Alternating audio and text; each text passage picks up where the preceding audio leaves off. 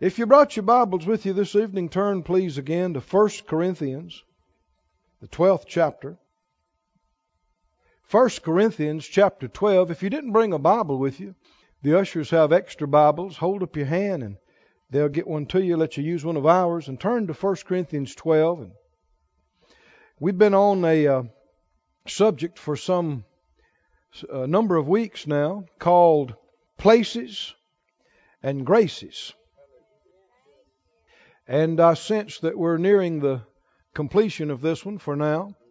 We've been on it for a while.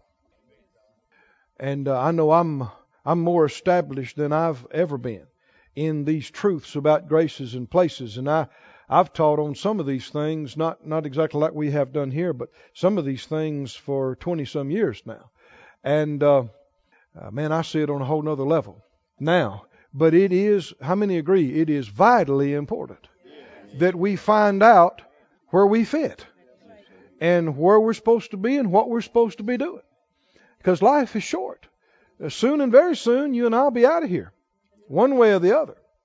So we better work and walk while we have light, as Jesus said. 1 Corinthians 12 has been our main text through this. Let's look at it again. 1 Corinthians 12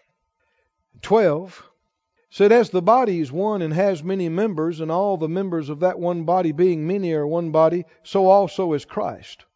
For by one Spirit are we all baptized into one body, whether we be Jews or Gentiles, whether we be bond or free, and have been all made to drink into one Spirit.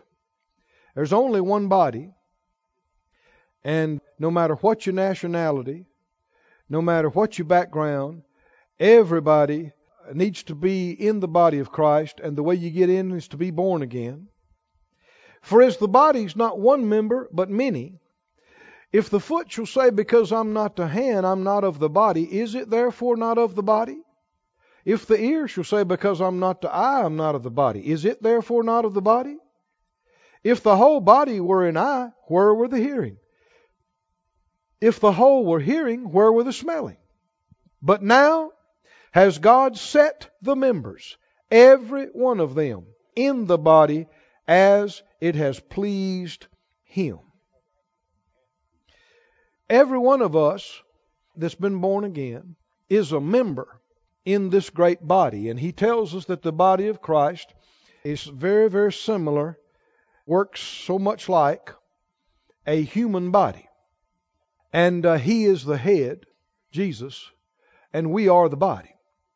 Now, I'm not the body. I'm a member in the body.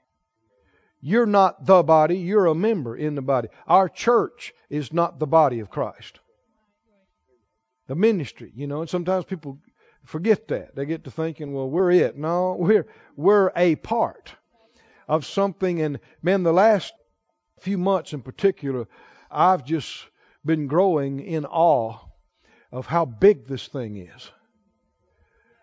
When you and I get to the throne, we're going to realize how vast this thing is. There are millions like us. I'm not talking about individuals. I'm talking about churches and ministries that are comprised of many more millions of people.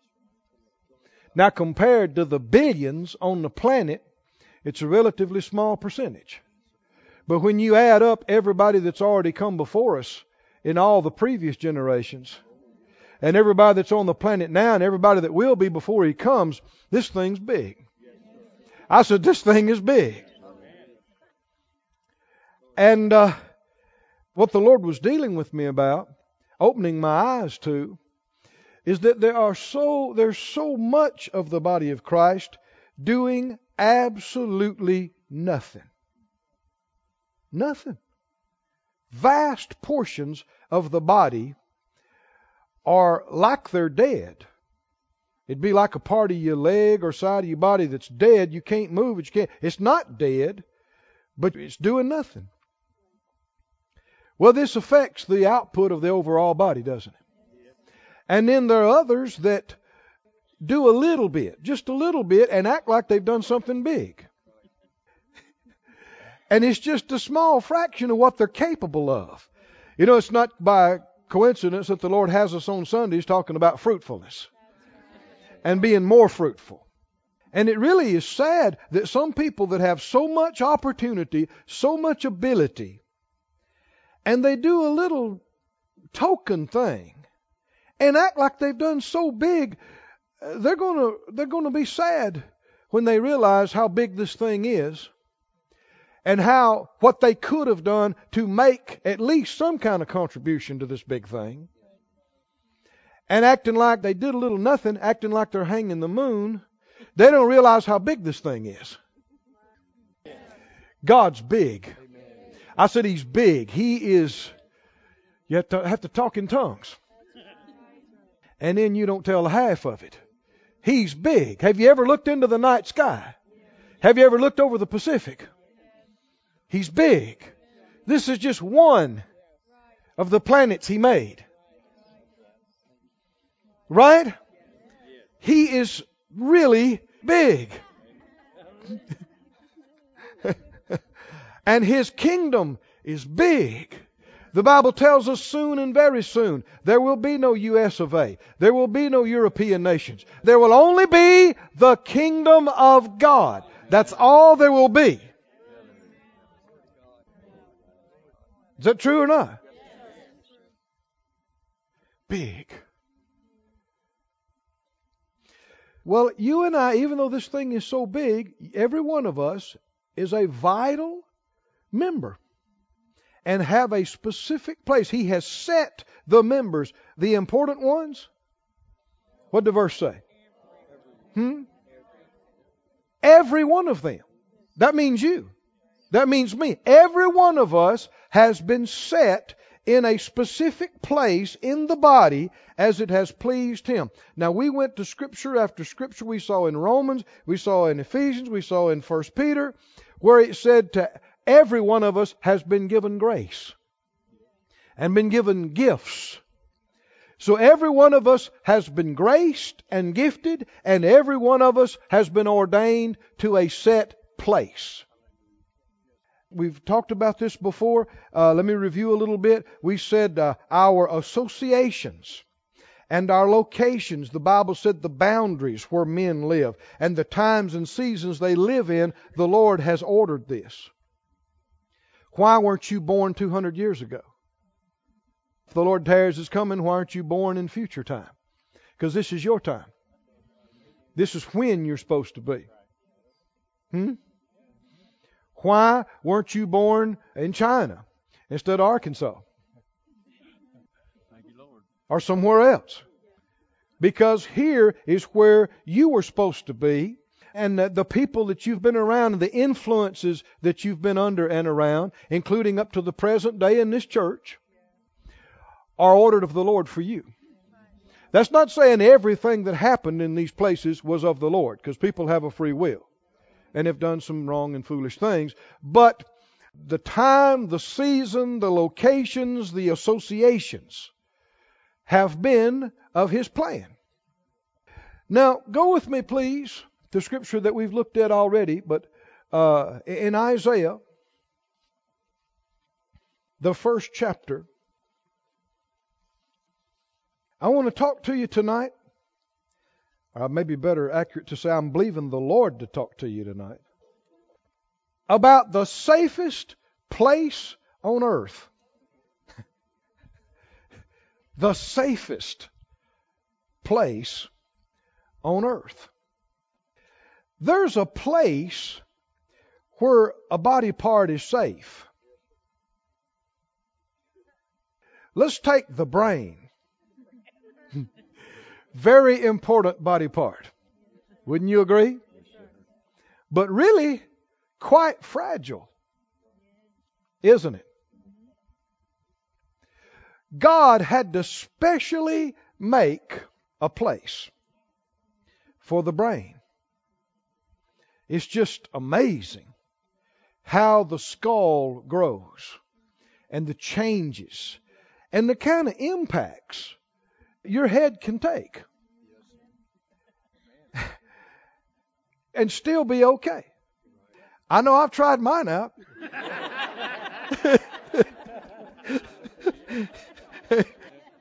Oh boy, as a boy, I was all boy, and I grew up in the country, and I swung from the trees. I thought I was Tarzan.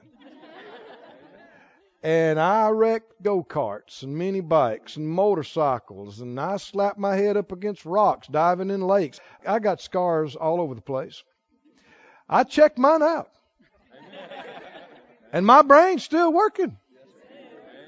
Glory to God.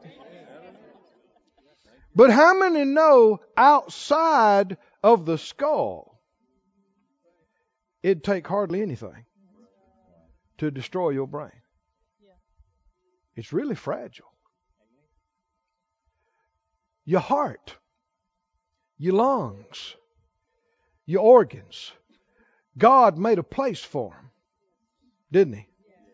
There's a cage, isn't it?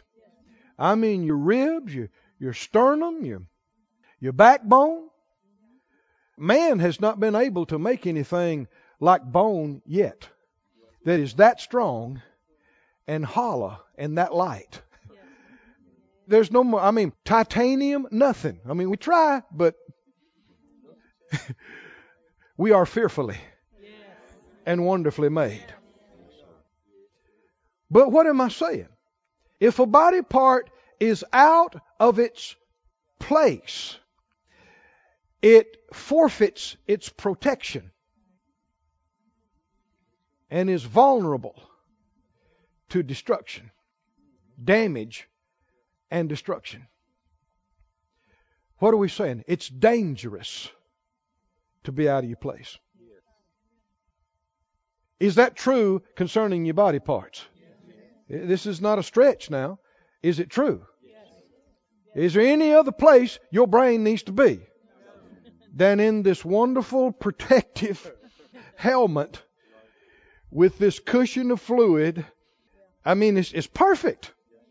Is there anywhere else your organs need to be than in this protected cage? They need to be there. They need to be in that environment. They're protected from germs. They're protected from impact damage. They're protected from all this stuff. But only if they're in their place. Take them out of their place, now it's all a whole nother deal. Exposed. Somebody say exposed. Exposed and vulnerable. Subject to damage. Isaiah 1, most of you know this verse, but let's look at it again. Isaiah 1, 19 and 20. What does it say? If you be willing and obedient, what will happen? You'll eat the good of the land. But if you refuse and rebel, what will happen? You'll be devoured with the sword, for the mouth of the Lord has spoken it. Devoured. Devoured.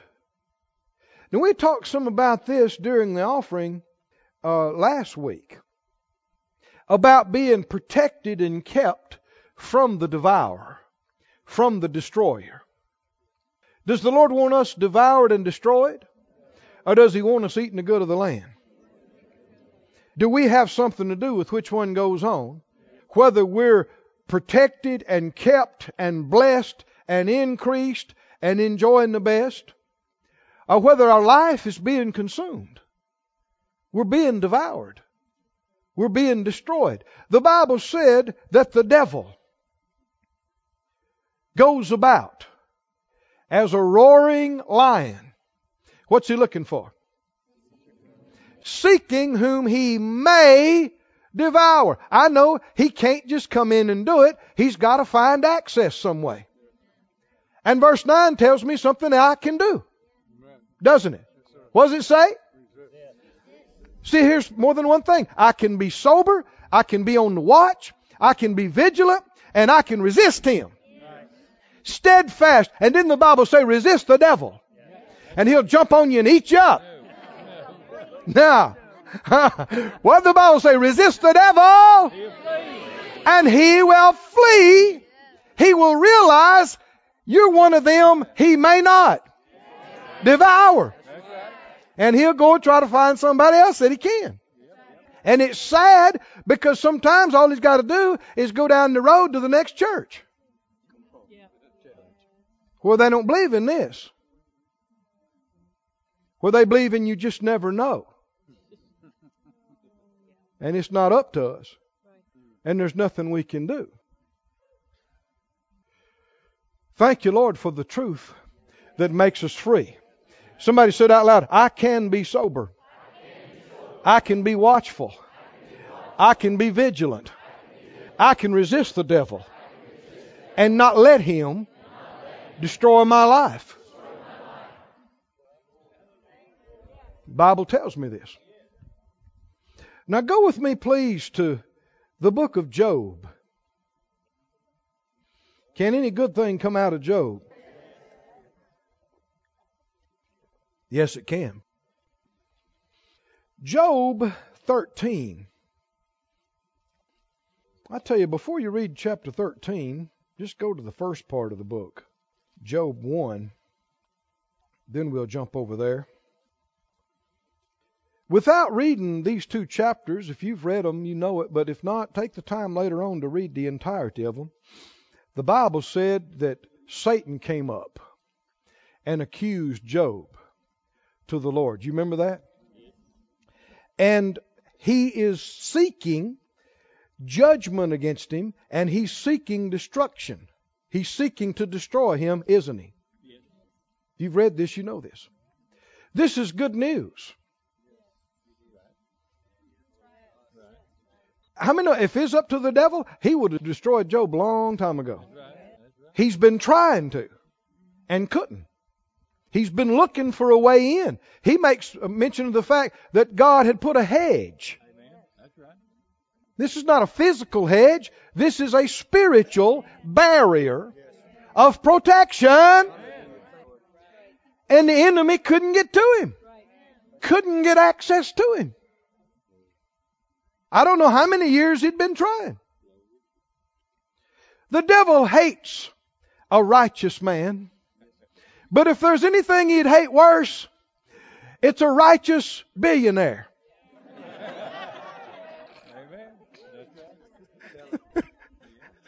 Because in this world, money talks. And Job was just such a man. He was not just a righteous man. He was also the richest, most righteous man in the whole country. And everybody in town wanted to do what made Job happy. All the companies in town wanted to be friends with Job. And they know you can't act like a heathen and hang with Job. You can't cuss like that when you're around Job. If he hears you and sees you doing that and knows you treat your wife that way and know that you do your kids that way and know that you lie and steal, he will pull your contracts. You won't do business with him anymore. He's influencing the whole country. Oh, come on, can you see this? He's influencing the whole country. And the devil is just fit to be tired about it. And he has done everything he's known. He is seeking. Can you hear it? He's seeking. He's seeking. He wants to shut Job up and take him out. Why? Because he's influential. He has a voice. I hear people thinking, well, what about the rest of it? You need to get this part first. Get this part. Or you won't be ready for the next part.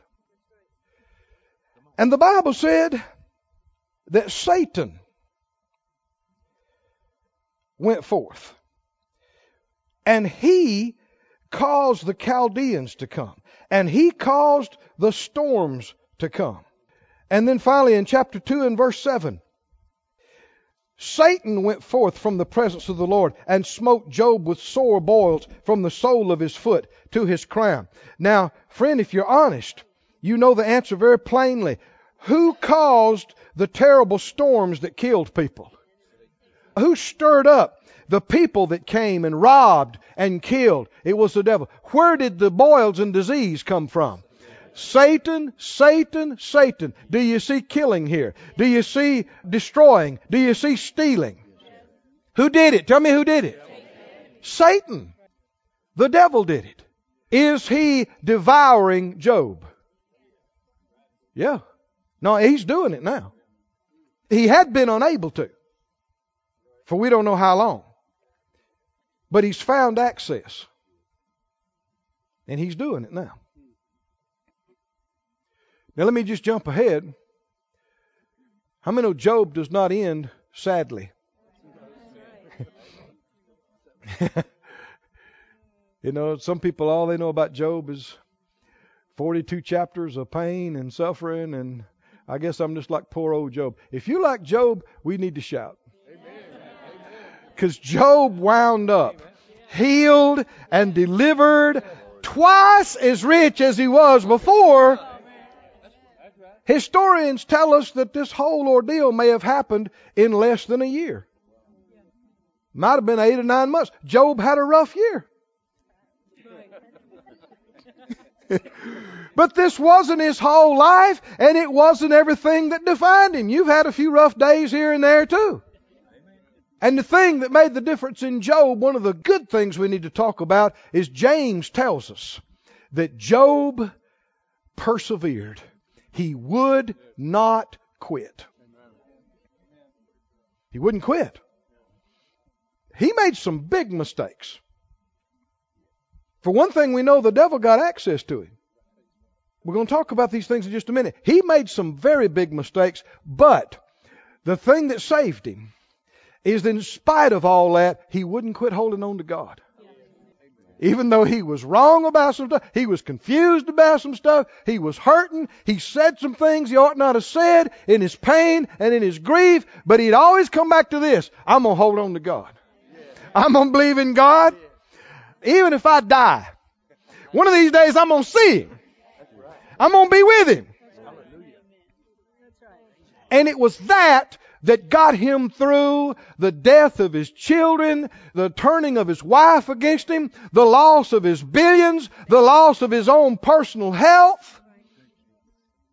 How many know faith in God will get you through anything and everything? Just don't quit. Don't quit trusting God. Now we know fear was a factor in what happened to Job. He said, the thing I greatly feared has come on me. And we see in other places that is a spiritual law. Just like what you believe, what you have faith for will come on you. What you are afraid of and what you fear can come on you. It's a perverted form of faith. Fear is perverted faith. You're convinced of something, you're persuaded of something, and you're expecting something to happen. It's just bad.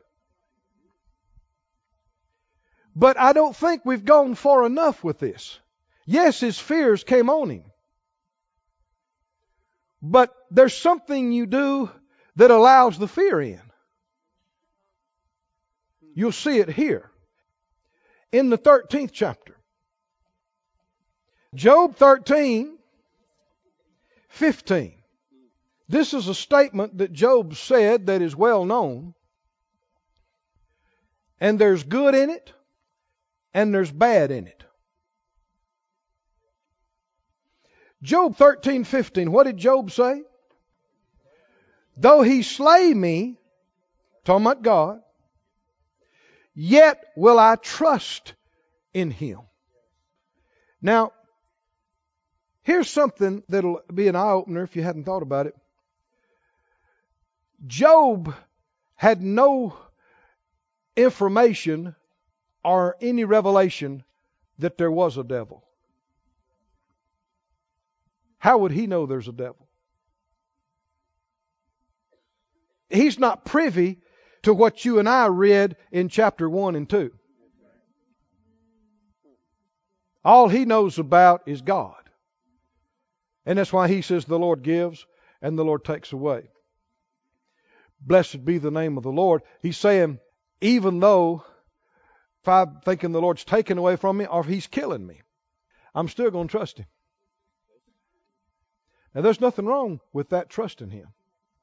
Though He slay me, yet will I trust Him. It was that persevering, that dog on a bone tenacity that got him through. He said, I will never quit trusting God. His wife, said, curse God and die. Why do you want to drag this thing out? I mean, he was in a miserable condition, wasn't he? He's sorrowing over the loss of his children. He's in so much pain. He can't lay down. He can't sit down. He can't turn. He's got boils all over his body. He can't sleep. He can't get any rest. His wife said, just end it. Just get it over. He said, no. You talk like a foolish woman. Whether the Lord gives, whether the Lord takes away, he doesn't know it's the devil who went back and did this stuff. Or if the Lord kills me, I'm going to trust Him. Amen. And that's why we got this book in the Bible. Yeah. And that's why it ended the way it did. How many know that'll get you through the most awful times in your life? There will be times you don't know why, you don't know what, or why not, or why this did, or why this didn't, and there will be all kind of questions, and there may be pain inside or outside, but how many know you can look up through your tears, you can look up through your ignorance, through your questions, through your failures, and say, Lord, I don't know, but I know this. My God lives, and you're real. And you're my Father by my faith in Jesus. And you said you'd never leave me and you'd never forsake me. And I will never turn loose of you. Amen. I'm holding on to you. And I will not quit. That man, that woman will not be consumed and totally devoured. They will come up. They will come out because He always causes us to triumph. Praise the Lord. I want you to notice the rest of this verse, though. Here is one of the biggest problems. What did he say? Though he slays me, yet will I trust him. But I will maintain my own ways before him. This is one of the big things he had to repent for later on. Listen to another translation. Amplified says it like this. Though he slays me, yet will I wait for and trust him. Nevertheless, I will maintain and argue my ways before him and even to his face. I don't think people have seen this as clearly as they should. This is a problem. And this mentality and this attitude is a door opener to fear, which is a door opener to the destroyer. Young's literal translation says it just that way. He said, only my ways to his face I argue. That's not okay. I said, that's not okay. I'm going to argue and maintain my ways in God's face. Ain't no way you can make right out of that. That's why when God spoke out of the whirlwind, He says, who is this that darkens counsel without knowledge? Because Job had said, I wish God would talk to me. I would tell him this, and I would tell him that. God said, here I am. Somebody wants to talk to me out here. That's a Keith Moore paraphrase. Heard somebody wanted to ask me a question. Want to tell me something. Tell me how it ought to be. Because Job was saying, this ain't right. I'm a good man. This ain't right. This shouldn't be happening to me. Basically, he's saying, God is wrong that he let this happen. And God is wrong that he hadn't already showed up and done some stuff for me. And I wish he was here, because I'd tell him myself. But after God talked to him for a few minutes, have you read it? He said, oh God.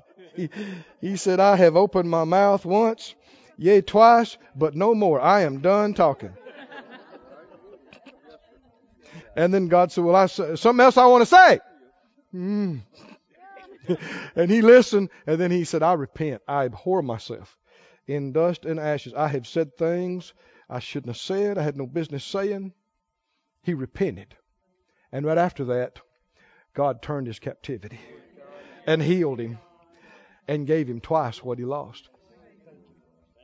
Children and money and everything. Didn't he? And the Bible said, God, you see two things. James talks about this. You see you see the persistence of Job, and you see the mercy of the Lord. That's what you're supposed to get out of these 42 chapters. You're supposed to read all that, and you're supposed to go, boy, that Job, he hung in there. He said some stuff, but he hung in there. And you're supposed to say, oh, God is merciful. Look how merciful he is. And he was.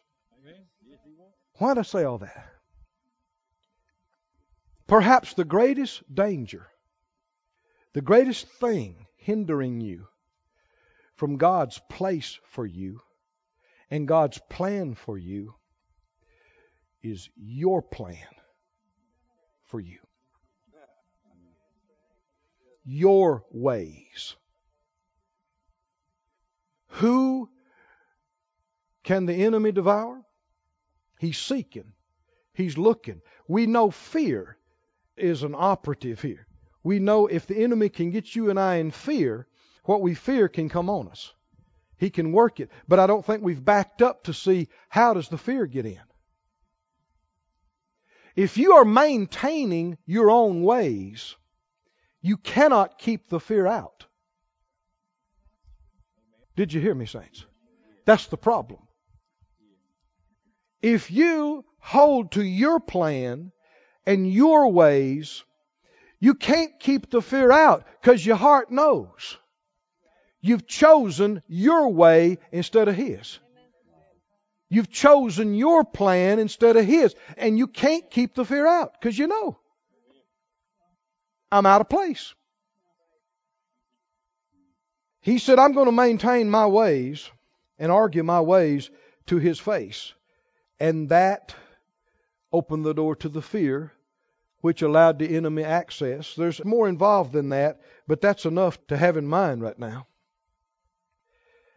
Go to Proverbs, the 1st chapter.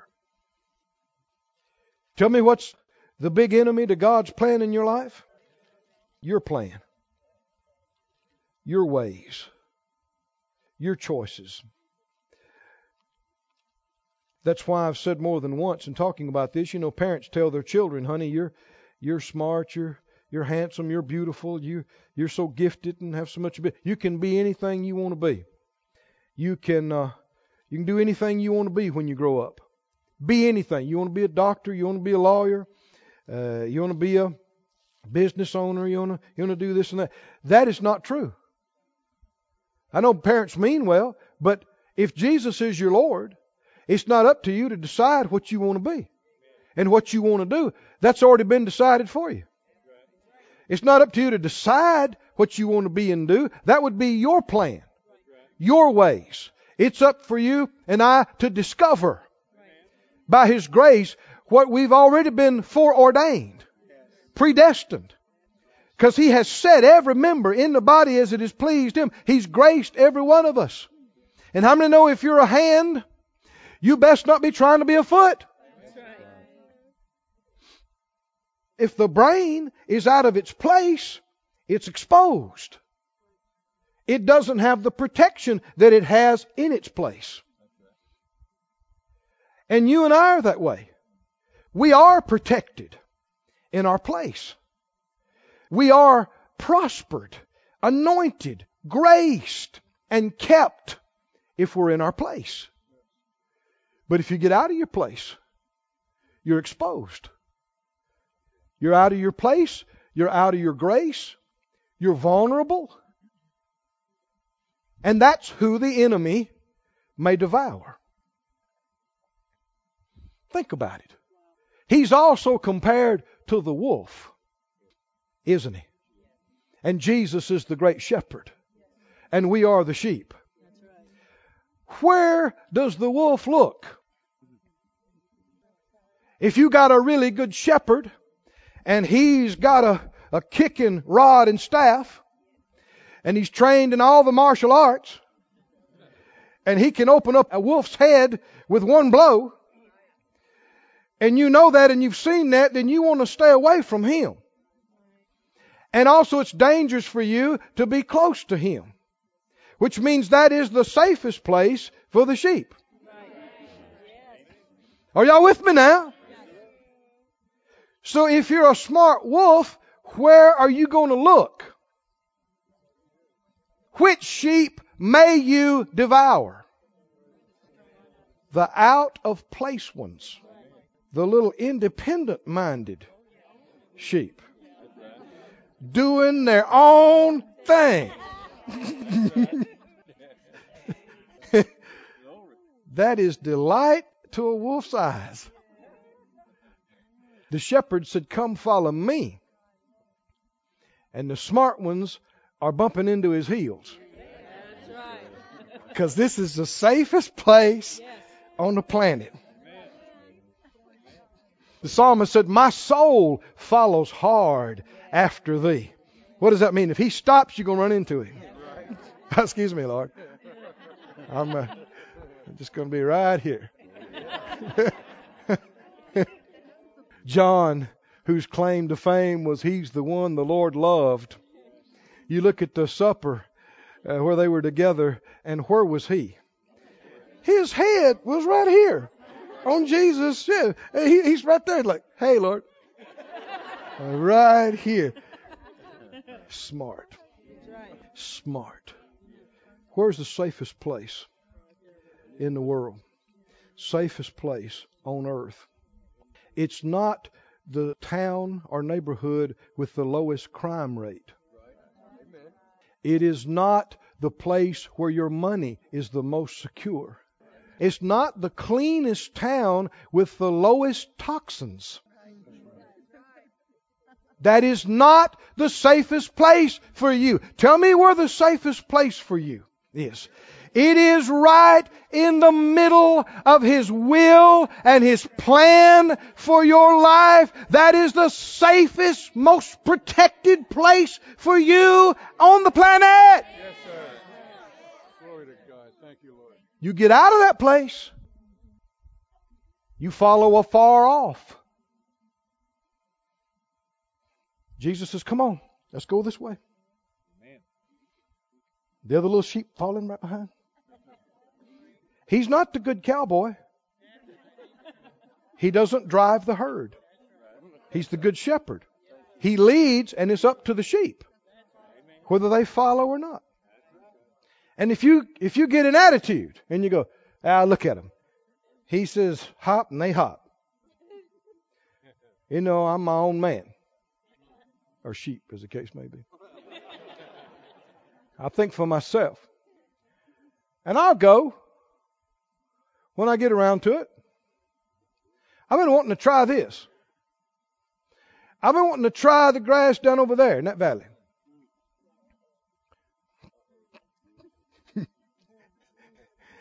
There's somebody in the bushes going, "Do it. Yeah. Get way over there, away from where you're supposed to be. Get out of sight and out of calling. Go on. Yeah.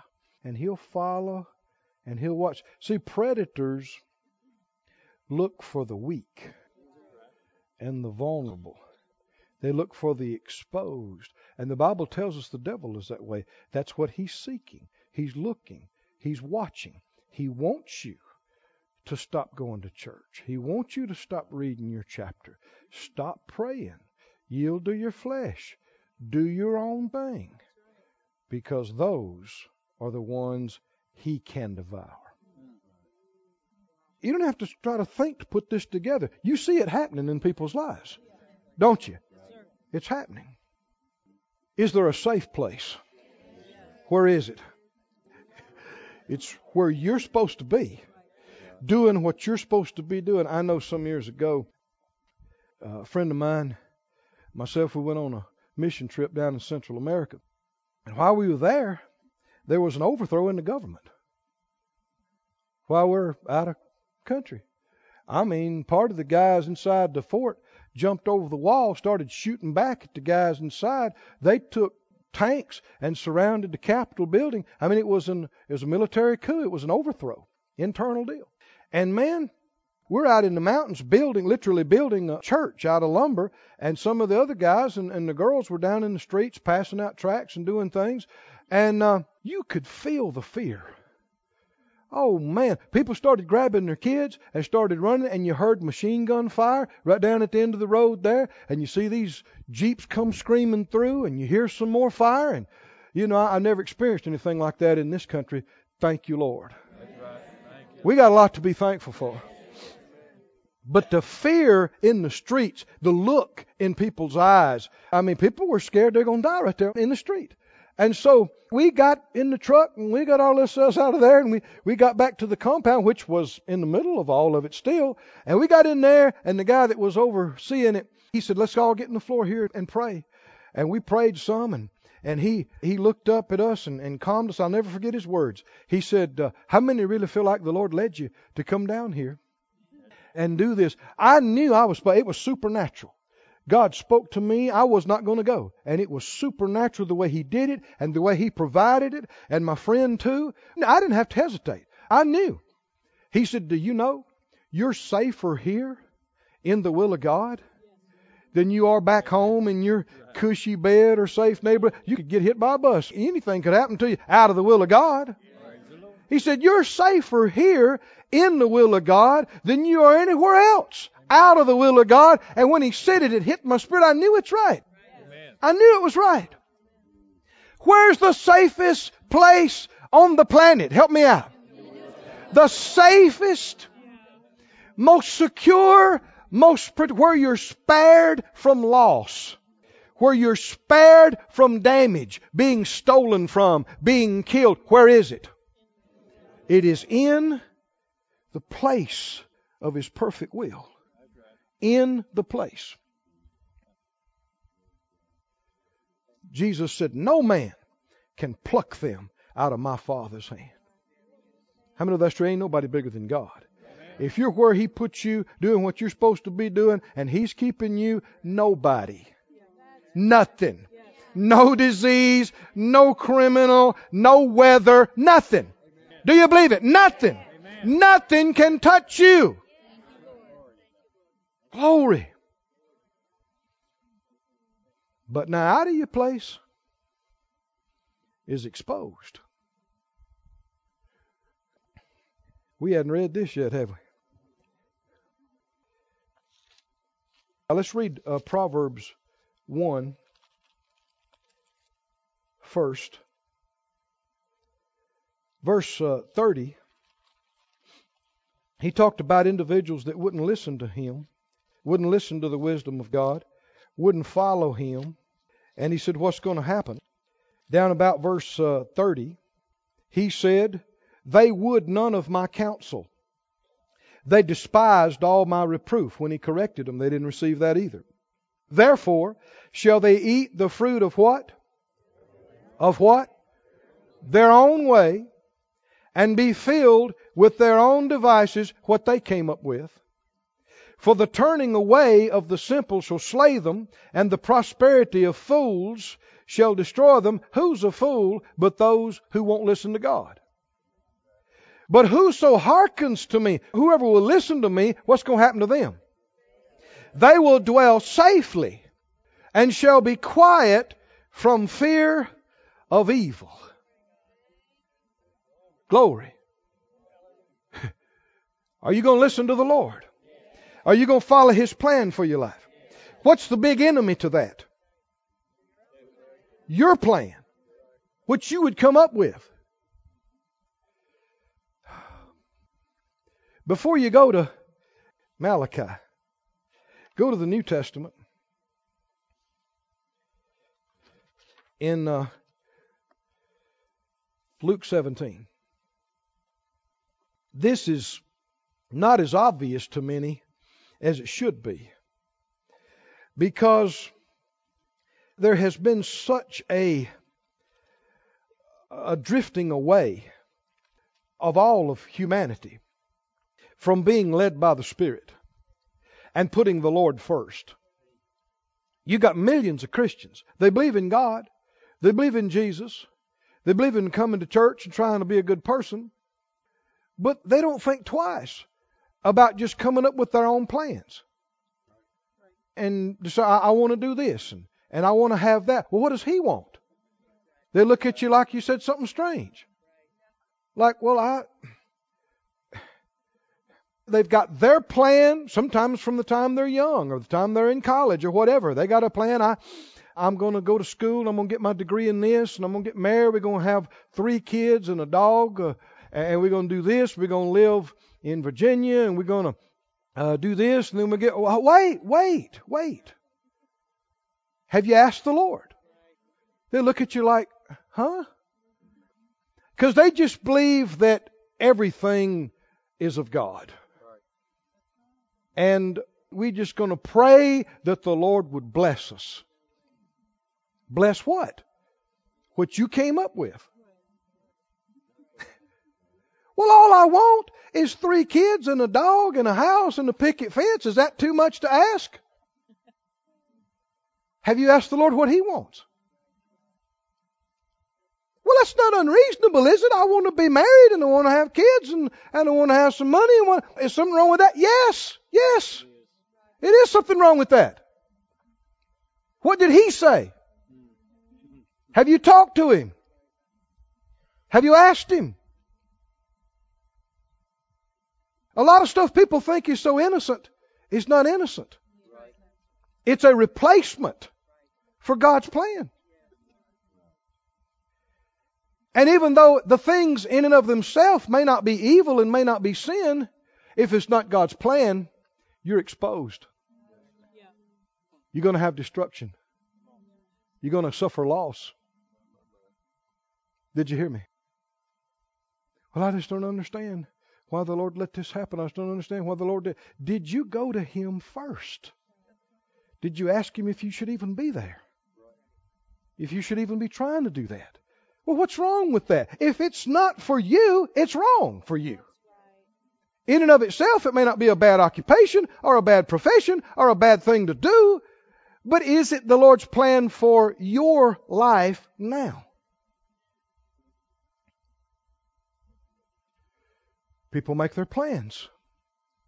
They pursue things. They didn't ask the Lord. They didn't clear it with Him. That exposes you. Makes you subject to loss and destruction. Did you know the Lord will let you do whatever you decide to do? Right, wrong, His will or not? How many remember Israel wanted a king? Remember that? They wanted a king.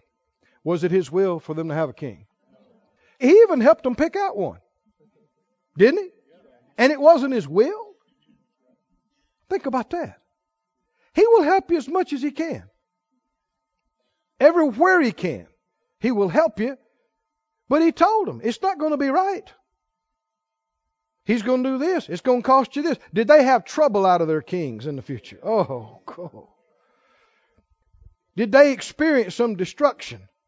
Were they consumed? Was there some devastation? Because see, from that point on, they're never in the perfect will of God as far as how their country's being run. Now, He blessed them. He gave them good crops. He gave them some victories. He did a lot of things for them. But can you see their limitations now? Because this is something they came up with. There have been times in my life that something I wanted to do. I think particularly about 30 years back. And I prayed and thought, well, okay, maybe that'll be okay for me to do. Lord didn't say I couldn't do it. And it didn't work good at all. And then there was another thing or two. I prayed and prayed, but I didn't hear from Him. I just prayed and decided to do it. How many just because you pray doesn't mean you heard from the Lord? You can pace back across the floor, run-die, shun-die. Yeah, the Lord said be okay. Great, let's do it. Never heard from the Lord. Finally, after a few rough things, I got in the floor. I put my nose in the carpet. I said, Lord, I don't want you to let me do stuff. I want to quit this. I want to find out what you want me to do and do that. But in order to do that, you're going to put your flesh under because it's different than how you think. And you're never going to see it all or know how it's going to work. And so many times it's different, even from things that you're sure about yourself. I mean, I was sure I was not a pastor. I was sure.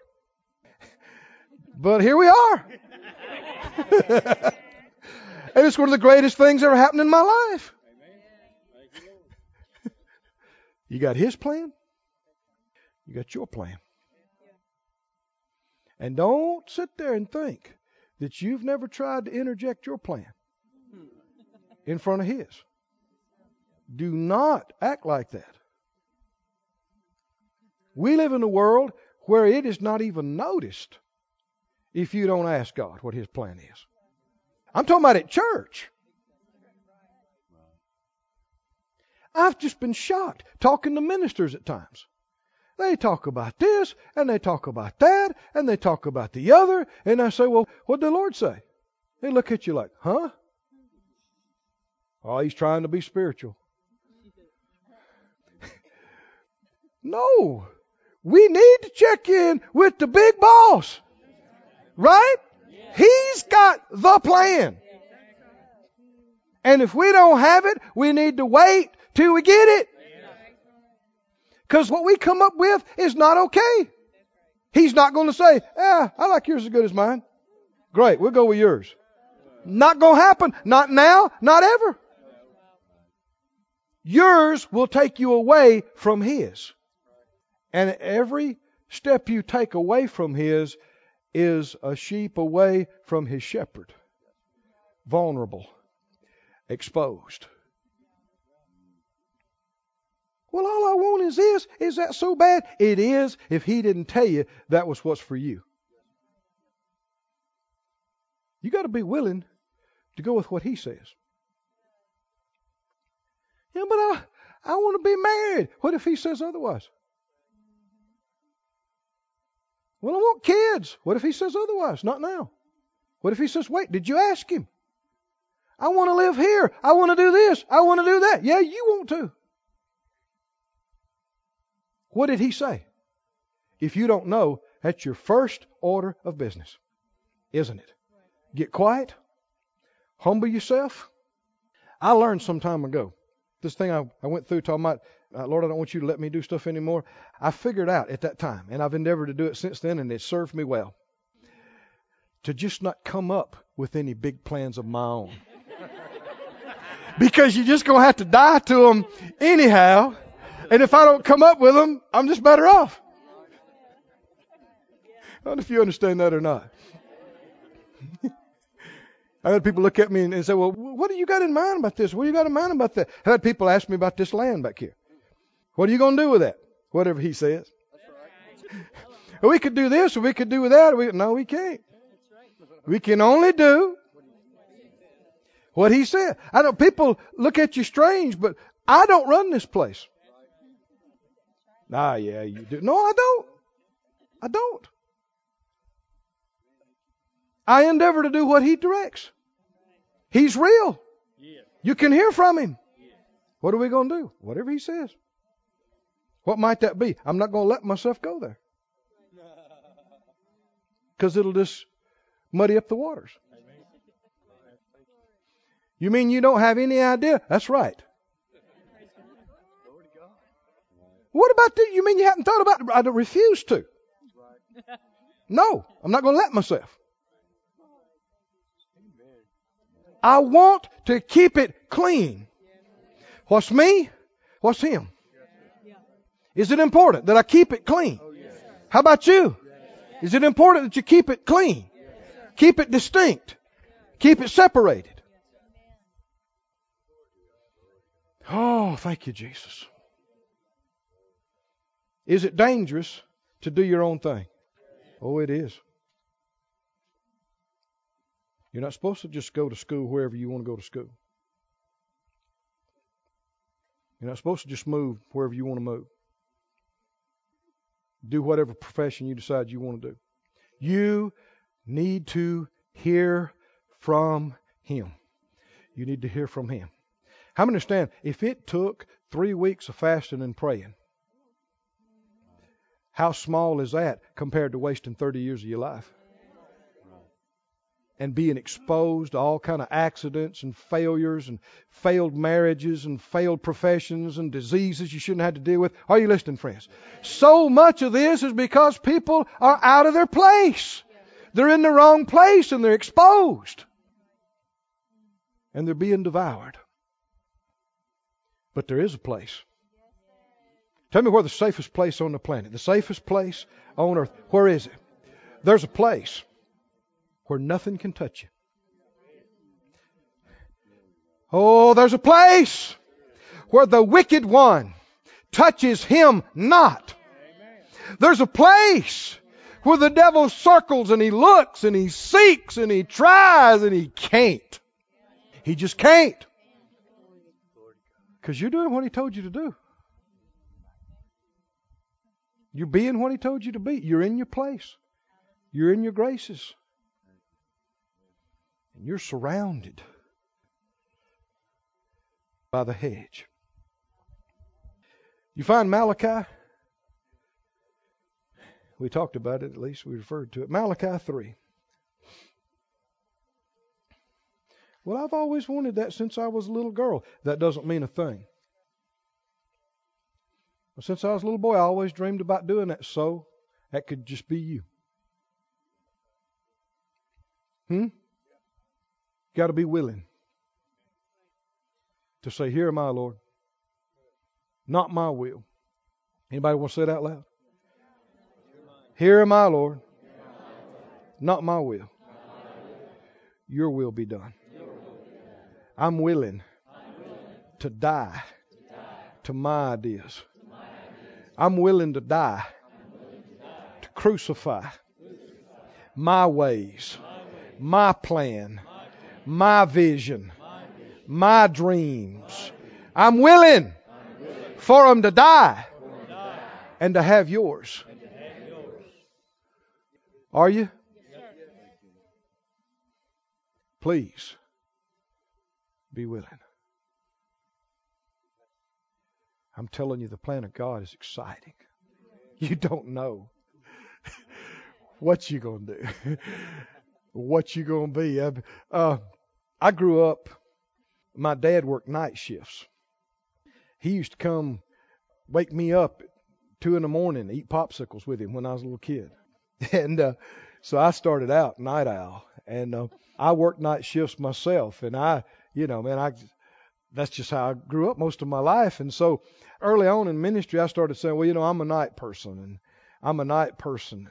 I must have said that too many times. And the Lord said to me one time when I said it, He said, "What if I need you early in the morning?" I said, "Well, then I need to be there and be fully operational and ready."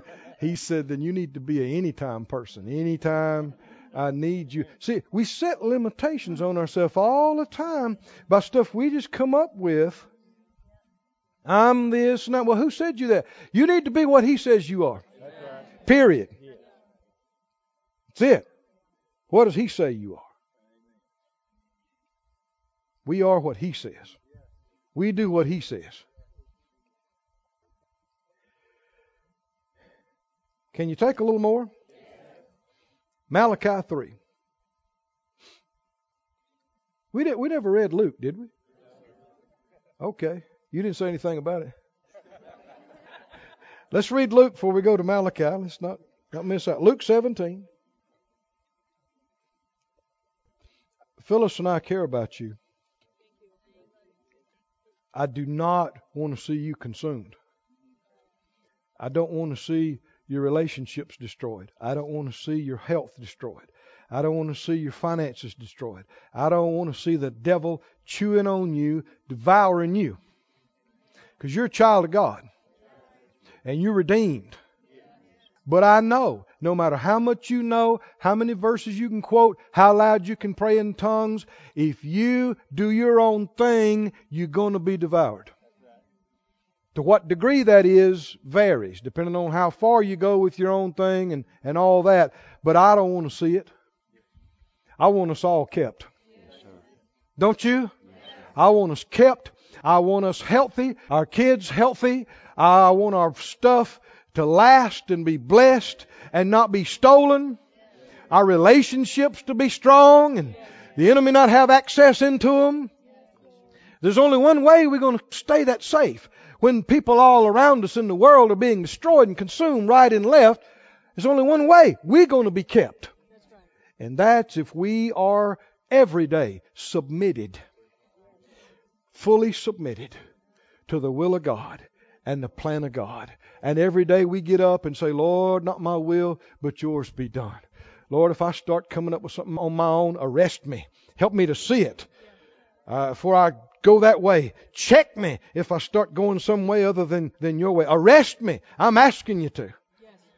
I'm inviting you into my life. Man, I mean, pick me up by my hair. You shake me. Help me to realize that's not my way. And when I see it, I'll stop. And I'll say, Lord, your way, your way. What you say. Your will, your plan. Tell me again, one of the biggest enemies to God's plan in your life. One of the greatest enemies of you finding your place. Your plan. What you would come up with. Luke 17, are you there? Luke 17, verse 33. Jesus said, whosoever shall seek to save his life, what'll happen? What'll happen? He'll do what? How would you lose it? This is not a blessing, is it? You're losing something. Who's involved when it's stealing and killing and destroying and something is lost? The devourer, the destroyer. So it's obvious, when is the door opened up to the destroyer in your life? When you're seeking your own. And it can sound innocent. I know we've already been through this, but let me go through it again. People say, well, all I want is just, a little house. It don't have to be all that big. And just a little picket fence maybe. And that's all I want. What's wrong with that? Could be a lot wrong with it. All I want's this. All I want's that. What's wrong with that? Have you asked Him? Have you laid yourself bare before Him? And so, Lord, whatever you say. Even though it sounds innocent, it can be rebellious. Because it's your thing that you want. And it's displacing His. I could have been, and Phyllis, in 100 different places by now. People asked me to come on and work with them in this ministry. I could have been a song leader. I could have been a this, could have been that, could have been evangelist here, or a part of this school, or a part of that, or part of the other. And some of it looked great, and some of it looked like a great opportunity. We're not supposed to be led by opportunities. We're not supposed to be led by money. Sometimes people contact me about meetings and conferences, and they'll bring up money, or they're losing me right now when they start bringing up money, because that's really supposed to have nothing to do with it. Nothing. It's dangerous to do something based on a selfish decision that takes you out of where you're supposed to be, doing what you're supposed to be doing. You see people that were thriving. I'm thinking of a case right now where the man's wife was terminally ill. No hope, the doctors gave her. And she was bedfast. And the kids, just terrible.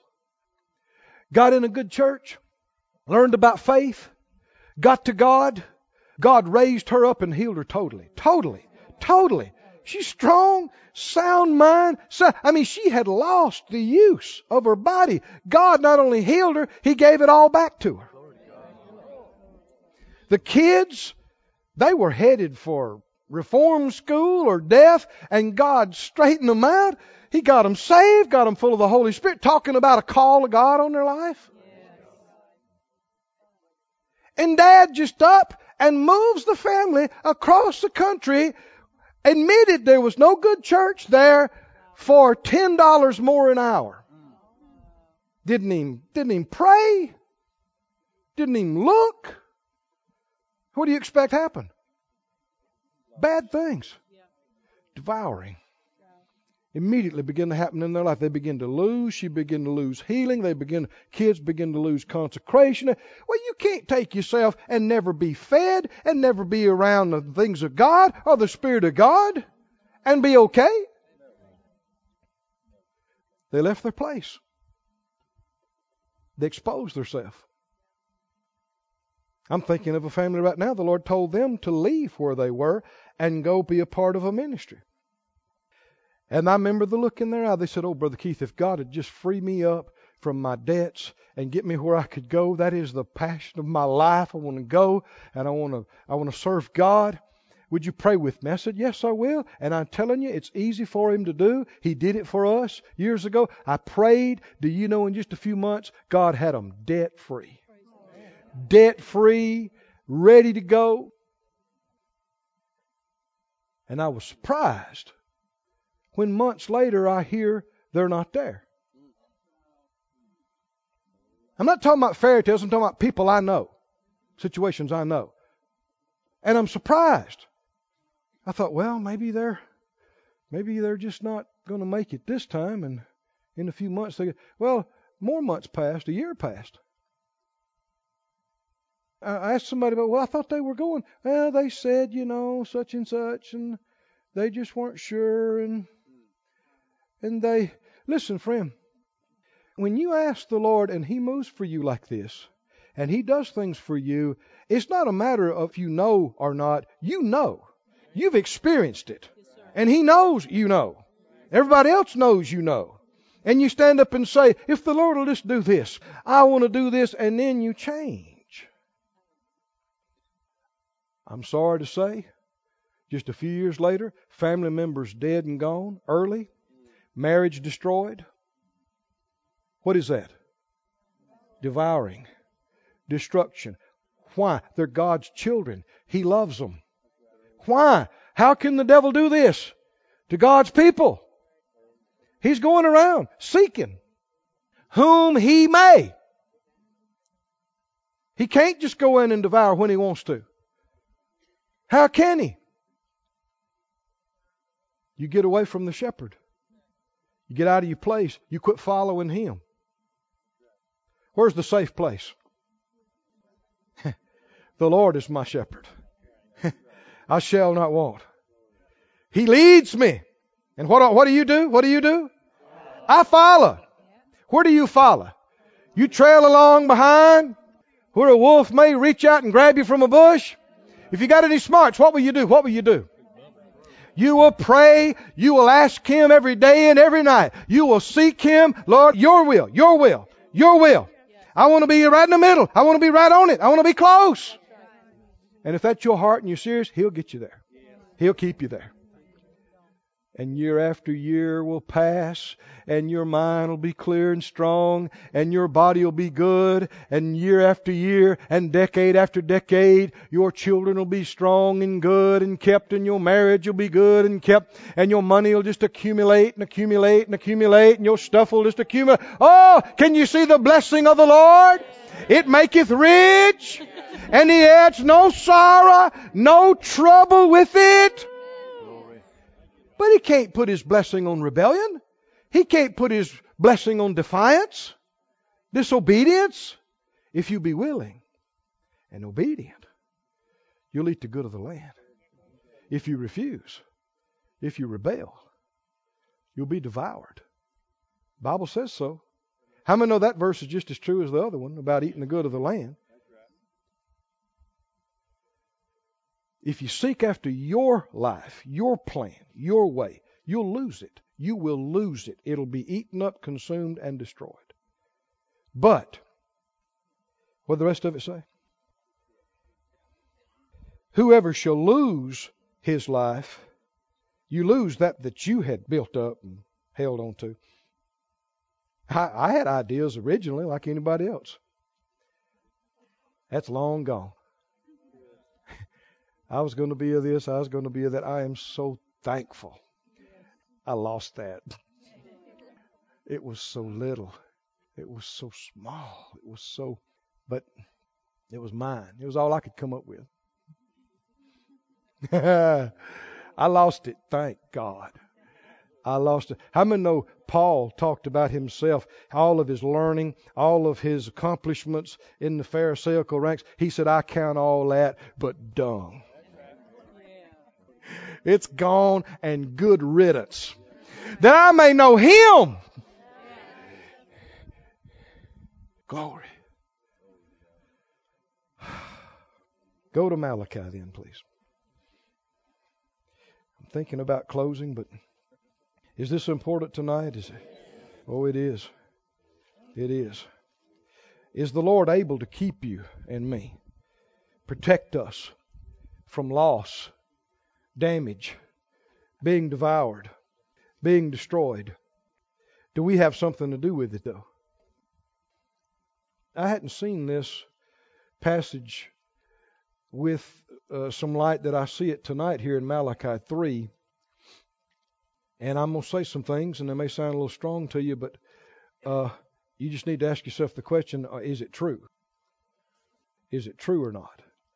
Malachi, at the very end of the Old Testament, and the 3rd chapter, verse 6, the Lord said, I am the Lord, I change not. Are you going to change Him when it comes to His plan for you and the part He created you to be? And no, you're not going to change Him. I change not. Therefore, you sons of Jacob are what? Not consumed. Because He doesn't change. And if you stay conformed to Him and He doesn't change, then you're not going to change or vary from His plan, and you won't be consumed. But here's some correction He's given them, and you'll see how this is tied together. He said, even from the days of your fathers you're gone away from mine ordinances and have not kept them. Return to me, and I'll return to you, said the Lord of hosts. But you said, wherein shall we return? Are they confused about this? They're saying, what? What do you mean return? What are we going to return to you? What are we going to give back to you? They were so far removed from His plan, they didn't even see it anymore. Some things were lost 5 generations ago. That's what happened to them. Some things were lost long ago. We didn't get it from our parents because they didn't get it from theirs. And they didn't get it from their church. Did you hear me? People have substituted. How many remember Jesus said, you have made the Word of God of none effect? By your what? See, that's your stuff. What you came up with. Is there a problem with that? Yes, it opens the door to be consumed. The Lord's not obligated to protect what men come up with. His plan is protected. Not yours. Not mine. They said, where? He said, will a man rob God? Yet you have robbed me. But they say, where? Where have we robbed you? He said, in tithes and offerings. Phyllis and I struggled with tithing early on, 25 plus years ago, but not for many, many years now. You don't hear me talk about tithing all the time. I know people have aversions to it, and folks want to argue, and I know a lot of people don't tithe. And my idea is preach the truth and set an example and let the Lord deal with people. And that is right, and I intend to continue that. But friend, I'm seeing more and more. Tithing is connected to what we're talking about tonight.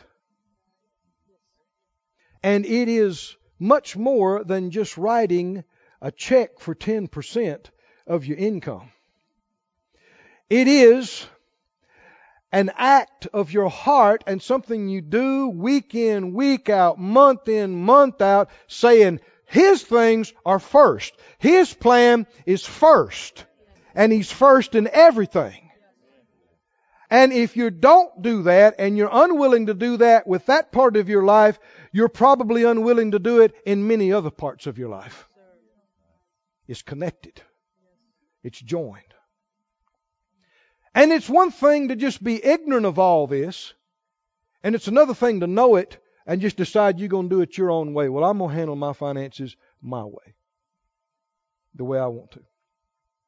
Sure you will. It'll be whatever you decide. But friend, I want you to be protected. Keep reading. Does he talk about protection in this deal? That's where this phrase we're so familiar with of the devourer being rebuked, it comes from this passage. And it's talking about tithing. He said, you're cursed with a curse, for you've robbed me, even this whole nation. Bring ye all the tithes into the storehouse, that there may be meat or food or ability in my house. And prove me now herewith, says the Lord of hosts, if I'll not open you the windows of heaven and pour you out a blessing, that there shall not be room enough to receive it, and I will rebuke the devourer for your sakes. Do you like this idea of the Lord rebuking the devourer where you're concerned? And Him not being able to destroy the fruits of your ground. Neither shall your vine cast her fruit before the time in the field. This is loss, says the Lord of hosts. What was it connected to? Not just connected to a 10%, connected to His way. Come on now. What He said to do, doing it His way. And friend, when it comes to your money, that's an acid test. I said it's an acid test, isn't it? Yes, sir. When it comes to your money, Yes. you worked hard all week. You got paid. You worked and you got that contract. You got this, you got that. You made the sale. You made the profit. And there's the money. Now, we're going to find out what's first in your life. Whatever you pay first, whatever you buy first, whatever you do first, no matter what you say or what you shout amen about in church, that's what's first in your life. Isn't it? And no matter what you got going on or what bills you got or what desires you got, if you take 10% plus right off the top before you do anything else and you hold it up to the Lord and you say, Lord, I wouldn't have anything, I wouldn't be alive, wouldn't have any strength, couldn't make any money if it wasn't for you. And the first thing is first, seek ye first the kingdom of God. Seek the advancement of your church and your gospel. And I want your church and your ministries and your people to have all they need to get the Great Commission fulfilled. Here it is. Two things God said I'm going to do for you when you do that. I'm going to open something up over you and pour out something good on you. And I'm going to open something, then I'm going to shut something. Can you see this? I'm going to shut something. I'm going to shut up the devil's access to you, and he will not be able to get to you and not be able to devour you, destroy you. Not going to happen. I'm going to protect you from loss and damage and destruction. Friend, this is not about just a 10% check. This is about God is first in your life. His plan is first. Jesus really is your Lord. Doing His plan is number one above everything. And you demonstrate it with the first fruits of your substance and your increase. Can you see this? I just know in my heart, in this church right here, there's been rough times this past year. And there's been some challenges prior to that. A lot of people in the country have lost. They have lost, and they've been devoured, and they've been destroyed. And it's not my personal business, and I don't look into it. I don't look at all to see who gives what. Never. None of my business. But I know, because I know the Word. If you knew who tithed from their heart and who didn't, and you saw who lost and who didn't, it'd be very clear to you. Are y'all with me, friends?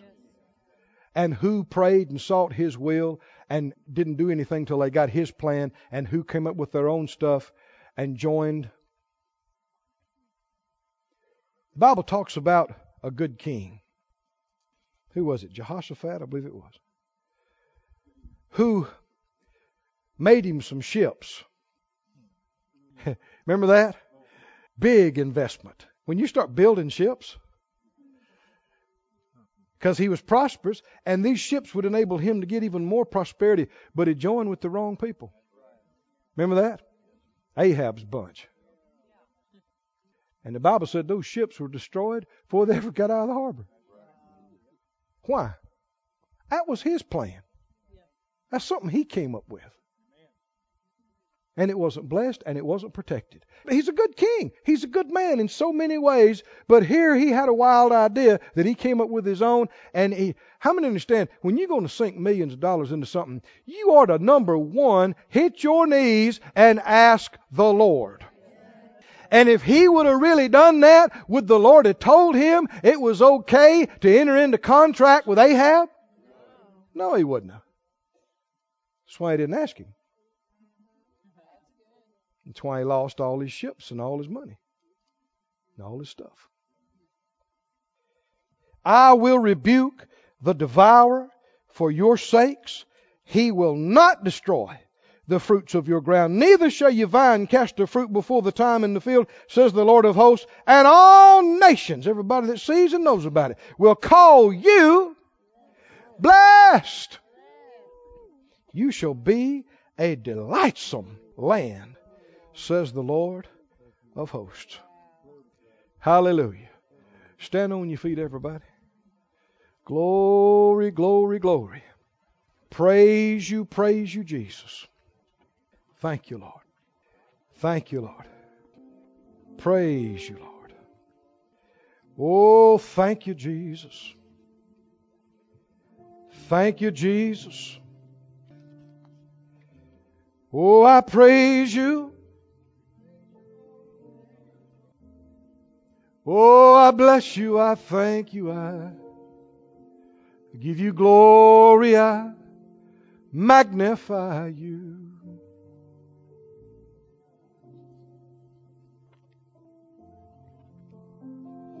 Listen to a contrast.